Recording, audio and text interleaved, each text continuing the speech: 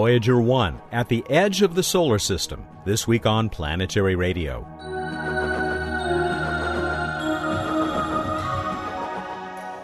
Welcome to Public Radio's travel show that takes you to the final frontier. I'm Matt Kaplan of the Planetary Society. A very full show this week as we bring back Voyager project scientist Ed Stone. He has had that job for 39 years. First, though, we'll jump into the big story from last week with Bill, followed by our visit with Emily Lakdawalla.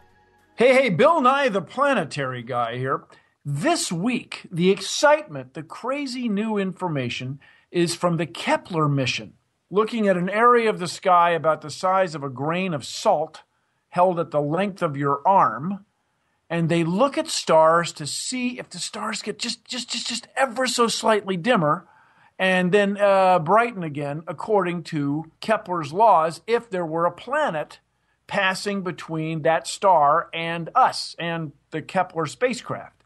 And sure enough, these guys have found over 1,200 potential planets. Now, they haven't found 1,200 planets, but what seem to be planets. And of those 1,200, 54 of them seem to be in what we like to call the habitable zone.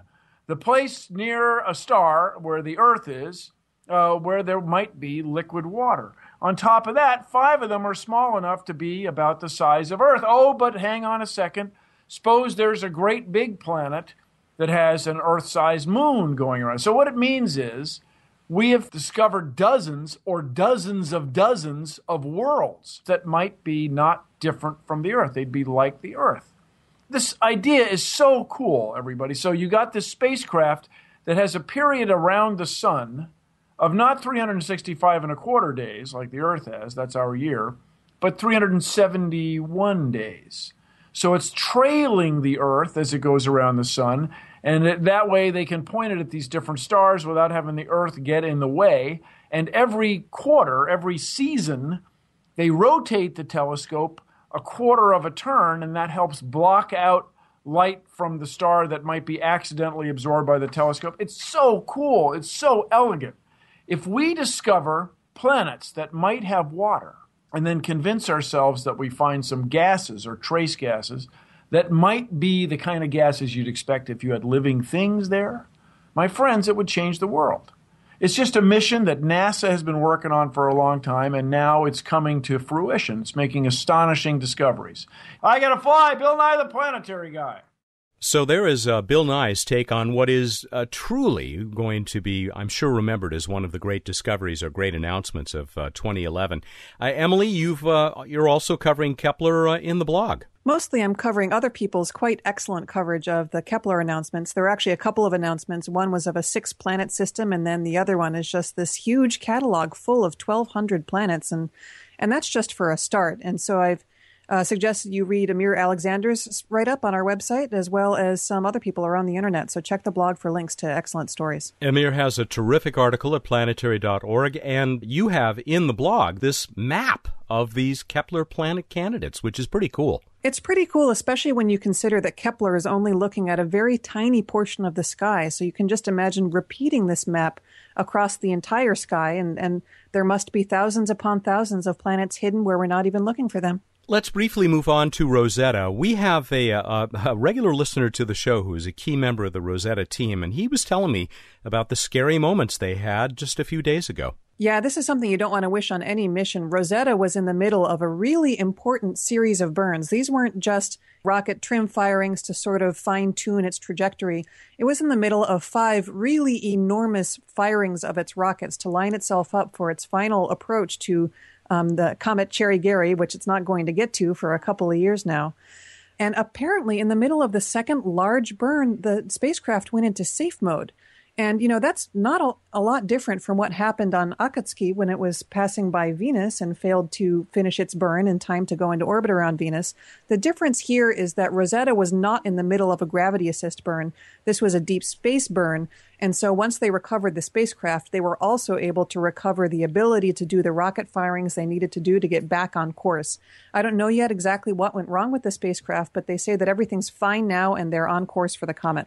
And thank goodness, because that is one heck of a mission, something else to look forward to. And as we look forward, Let's talk about your What's Up column for the month, maybe starting with a big event to take place next week.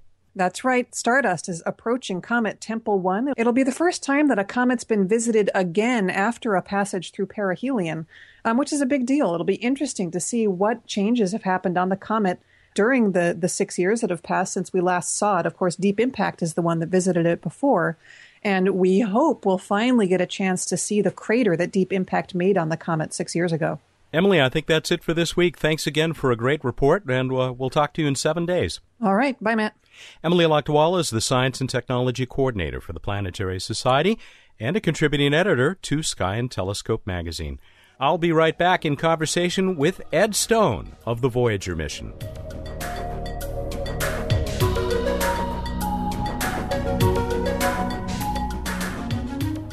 After 33 years of flight, Voyager 1 is on the threshold of interstellar space. Our most distant emissary to the stars is still sending back knowledge about that unexplored territory. Ed Stone has been Voyager project scientist for every one of those years, including a decade as the director of the Jet Propulsion Lab. Now he is the David Morris Rowe Professor of Physics at the California Institute of Technology, where he also serves as Vice Provost of Special Projects. One of those special projects is the TMT, or 30-meter telescope, an international effort that we also talked about in a recent Skype conversation. But we started with the mission he has worked on for nearly 4 decades. Ed, I'm delighted to have you back on Planetary Radio. Thanks for joining us. You're welcome. We mark another special occasion for something that has been a big part of your life for, 39 years now, the Voyagers? That's right, since 1972. Talk about this latest milestone by Voyager 1. Well, Voyager 1 is out at the very edge of the bubble the sun creates around itself. There's a wind, the solar atmosphere expands outward at almost 1 million miles per hour, creating a bubble around the sun called the heliosphere. And, of course, eventually that wind has to slow down and approach contact with the interstellar wind. And what we have now found in the last 6 months or so is that the wind is no longer moving radially outward, but in fact has turned because it must turn to flow down the tail of the heliosphere since it can't really invade interstellar space. And you expected this event. Did it happen about when you expected it? Actually, this is a bit sooner than we expected because the models all tell us that the actual boundary itself, where we enter interstellar space, may be 4 years ahead yet. And so it's a little surprising that the wind is already no longer moving outward radially. So our models are clearly not completely accurate, which is not a surprise. We keep learning new things in this mission. And I don't think we yet understand fully what this means as to how much further it is before we reach interstellar space.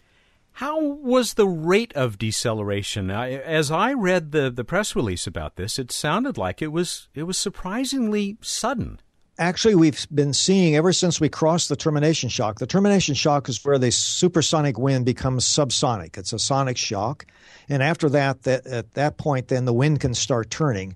And we've seen the radial speed of the wind decline almost linearly with time. And so it was pretty clear some months ago or a year ago that we were approaching the time when the wind would, in fact, be no longer moving out radially. And that's exactly what happened. It's just that it's sooner than the models suggested would happen. So now, even nearly 11 billion miles out, we still can't actually say Voyager 1 is in true interstellar space?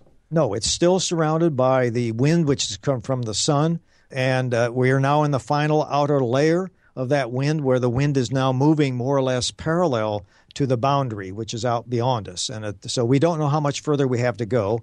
It still may be several years ahead. What is the value to science and to our knowledge of maybe not only our solar system, but other star systems or planetary systems, of knowing the structure, how this solar wind behaves out there at the edge? Well, most stars have spheres around them. They're called astrospheres as a general term. Ours is the heliosphere, after Helios, the sun. And we are understanding the physical process by which the wind from a sun interacts with the wind which is outside, which has actually come from the explosion of supernovae 5 to 10 million years ago. And it's that interaction which determines how large this bubble is. And the bubble itself provides some level of shielding holding out some of the higher energy particles, galactic cosmic ray particles, which are outside in interstellar space and cannot really come in because of the solar wind. So is this a bit comparable, although I know the physics are quite different, to the Van Allen belt that protects our own planet? Well, the Van Allen belt is trapped radiation trapped in the Earth's magnetic field. This is actually a mechanism of barrier, if you like, which is a magnetic barrier created by the outward flow of the solar wind carrying the solar magnetic field with it. And that magnetic field prevents the lower energy intense cosmic radiation from actually coming inside the heliosphere. And of course, the size of the heliosphere is a very important factor in how well it does that. What is the health of the spacecraft? We'll talk about Voyager 1 still for a moment or two, and then we'll get to its sister Voyager 2. I am forever amazed that you have a spacecraft which is still sending back valuable data after all these years. It is a remarkable journey, actually. It's been launched in 1977, over 33 years ago, but it has a very robust power supply. It's the radioactive decay of plutonium-38, which has a half-life of 88 years. So it's a very steady but decaying power supply, which means that we will have enough electrical power to continue beyond 2020. And in other words, your hope is that we actually will still be hearing from Voyager 1 when it does pass into interstellar That is certainly space. our hope, that we will in fact hear Voyager. We will continue to be listening to Voyager 1, and it will become our first interstellar probe. Now, not all of Voyager 1's instruments are still active, right? For example, the cameras were turned off quite a while ago. Yes, the instruments which were there for the planetary encounters of Jupiter, Saturn, Uranus, and Neptune have all been turned off. We still have the instruments to measure the environment, that is the solar wind. We can't measure the solar wind itself any longer on Voyager 1, but we can measure the magnetic field carried by the solar wind, and we measure the energetic particles, the cosmic ray particles, which are part of the environment out there, and we can infer what the speed is from another one of our instruments. We'll hear more from Caltech's Ed Stone about the Voyager mission and the coming TMT, or 30-meter telescope. This is Planetary Radio.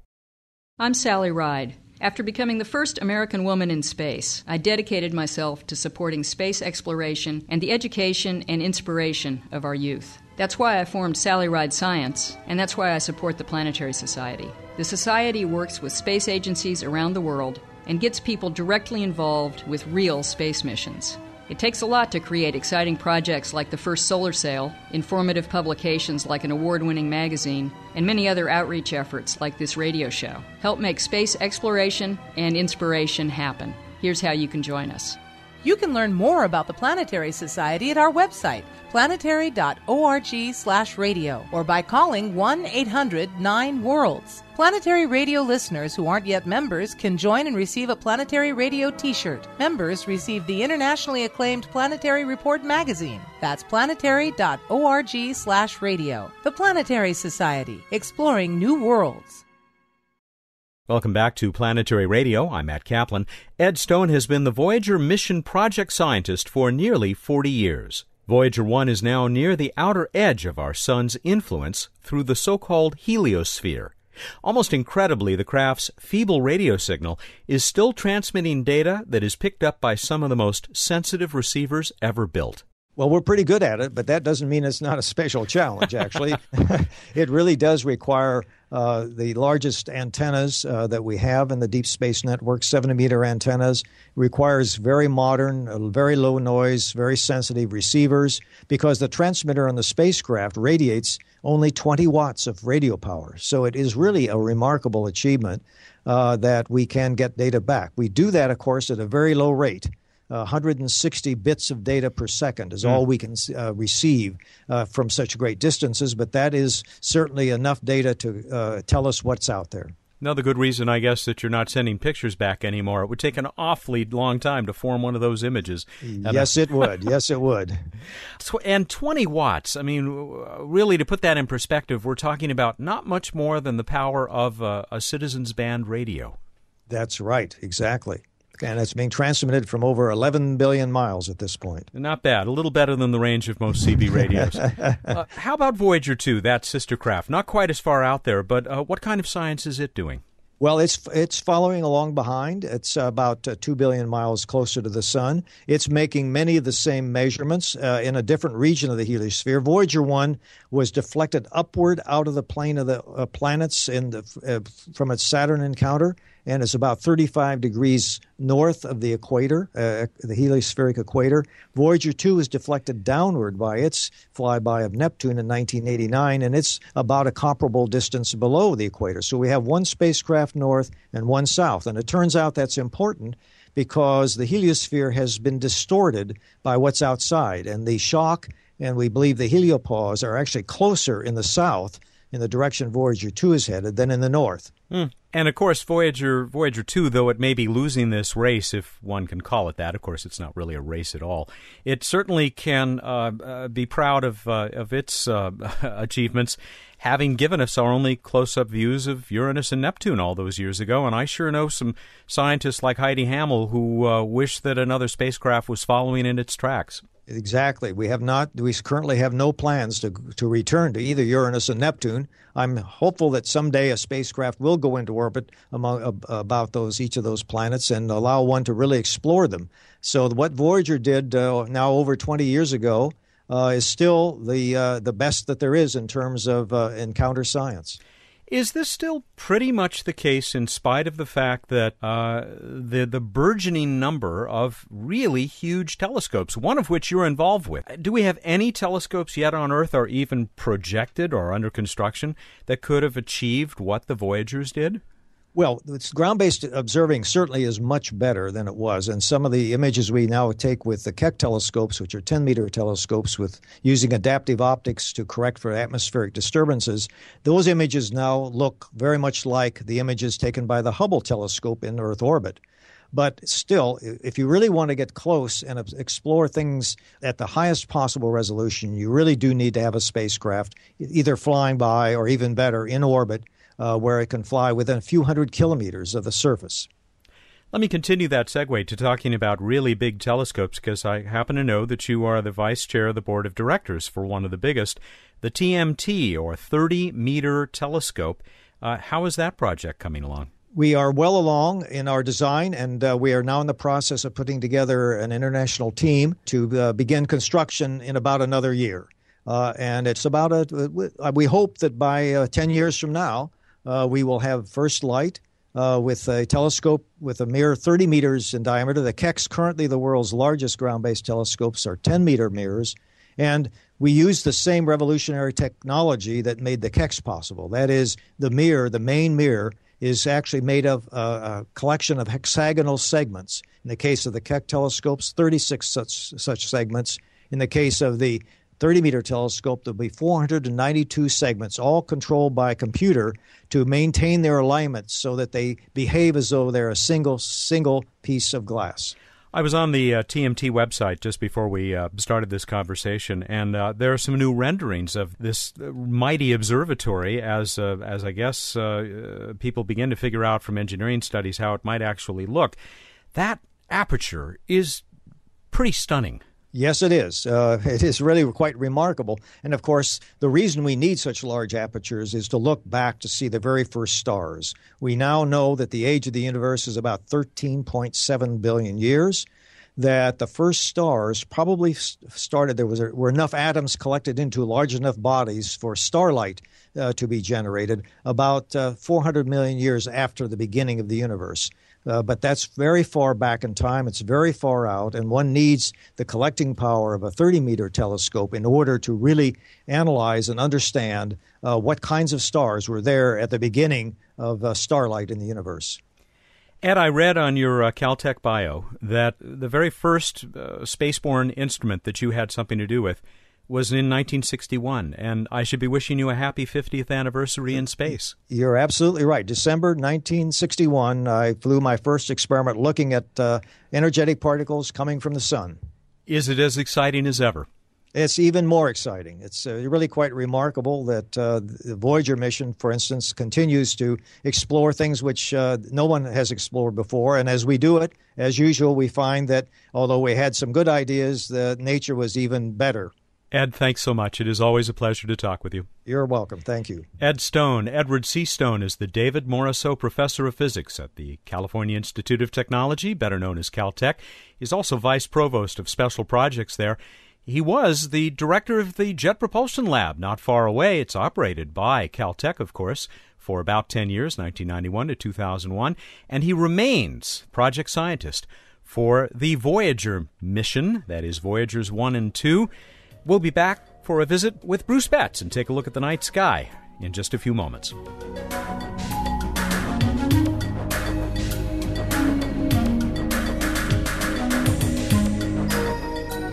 We are in the office of Bruce Betts, the Director of Projects at the Planetary Society, and it's time for What's Up on Planetary Radio. Welcome, or you should be welcoming me. Welcome, Matt. We're so glad to have you here today. What do you got for us? We got Venus in the pre-dawn, dominating, super bright.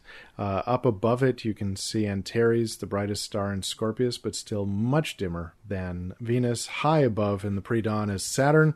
And in the evening sky, we've got Jupiter still dominating in the west in the early evening, looking like a super bright star. Let us go on to this week in space history. 1984, the first untethered spacewalk. Was that with the Manned Maneuvering Unit? It was indeed the Manned Maneuvering Unit, the cool I'm flying free of the space shuttle thing that then didn't really get used a lot, but made some really cool pictures. Yeah, I want one of those. I'll look into it. 2001, we had an orbiter land on an asteroid. Eros landed on... no.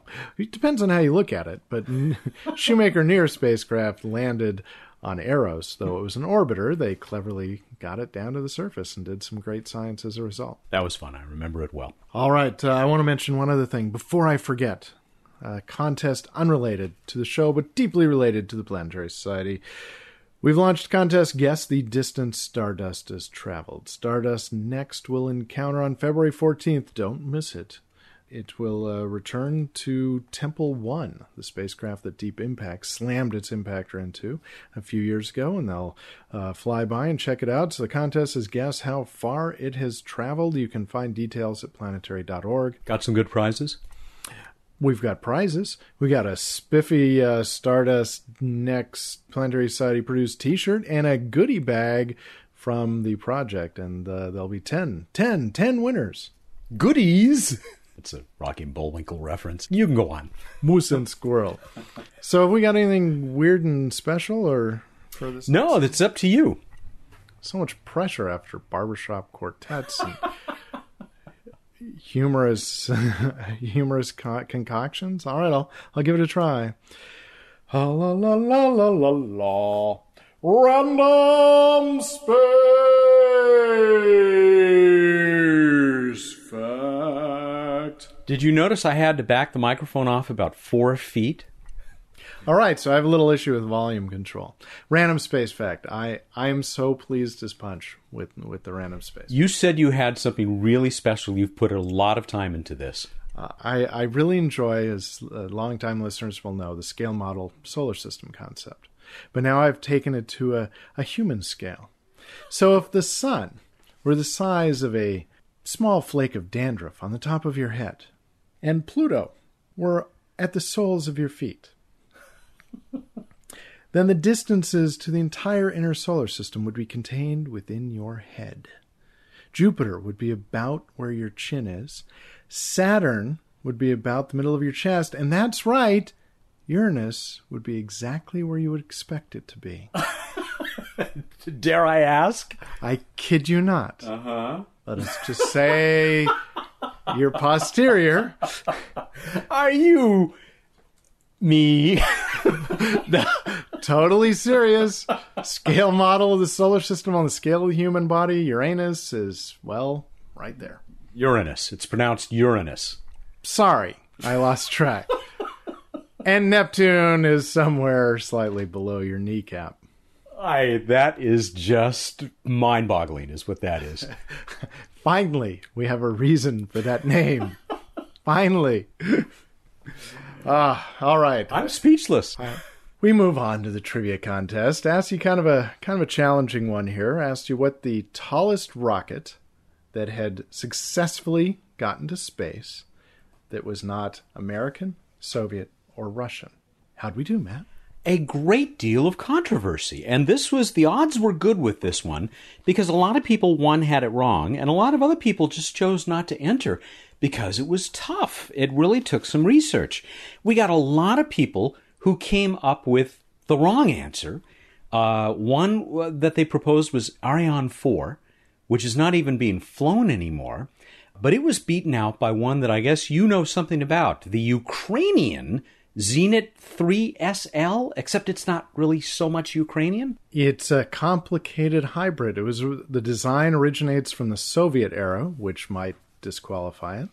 The bulk of it is Ukrainian, but it uses a Russian component, which might disqualify it, and it uses a U.S. Boeing-produced component and is launched by Sea Launch. And so it's just overall messy. Now, we might have given that to you, except there's another contender that in one of its configurations is taller than the Zenit 3SL in any case, and that is the Chinese Long March 2F. Winning by a couple meters at 62 meters in height at its largest configuration. And we did get that from a number of people, including Christopher Farrow in Melbourne, Florida. Christopher Farrow, a first-time winner, I believe. He won himself a 2011 Year in Space calendar. So congratulations, Christopher, and thank you, everybody else, for entering. I do have one other that I have to tell you about. This came from Craig Journay. You know, you did say rocket, right? It just couldn't be Russian or American, so on and so forth. He says it was Yao from China, who plays for the Houston Rockets. He is 2.26 meters tall. He is the tallest rocket not from the U.S. or Russia. Thank you, Craig. Yeah, I suppose that's accurate. That's funny. All right, another trivia contest for you. And for this one, tell us the names of Neptune's rings. The names of Neptune's rings. Go to planetary.org/radio. Find out how to enter and what are they competing for and when do they have until to get that entry in. And these are the rings around Neptune, not the rings around Uranus. We want to make sure we get that right. You have until the 14th of February, 2011, the 14th, Monday, 2 p.m. Pacific time. And what are we giving away? Oh, I'm glad you reminded me because we have a terrific prize this week. We have a regular listener, Marcus Chown, I think is how it's pronounced. And Marcus was involved with the writing of something called Solar System for iPad. And it actually is a fully interactive digital book on the iPad. It's not just your run-of-the-mill app. It comes from TouchPress. And TouchPress and Marcus have donated several copies of this to us. Now, it is an app for the iPad, so you got to have one or have some loved one that you might want to donate this to. But let me tell you, it's a terrific app. It's really fun to play with and chock full of beautiful photos and information. It is very cool. My kids were having fun with it the other day. All right, everybody, go out there, look up in the night sky, and think about your favorite scale model solar system. Thank you, and good night. I think we all have a new favorite scale model of the solar system now, and be sure to tell your friends that you heard it first here on What's Up. I'll be at the Space Up Unconference in San Diego, California, Saturday and Sunday, February 12 and 13. Planetary Radio is produced by the Planetary Society in Pasadena, California, and made possible in part by a grant from the Kenneth T. and Eileen L. Norris Foundation. Clear skies.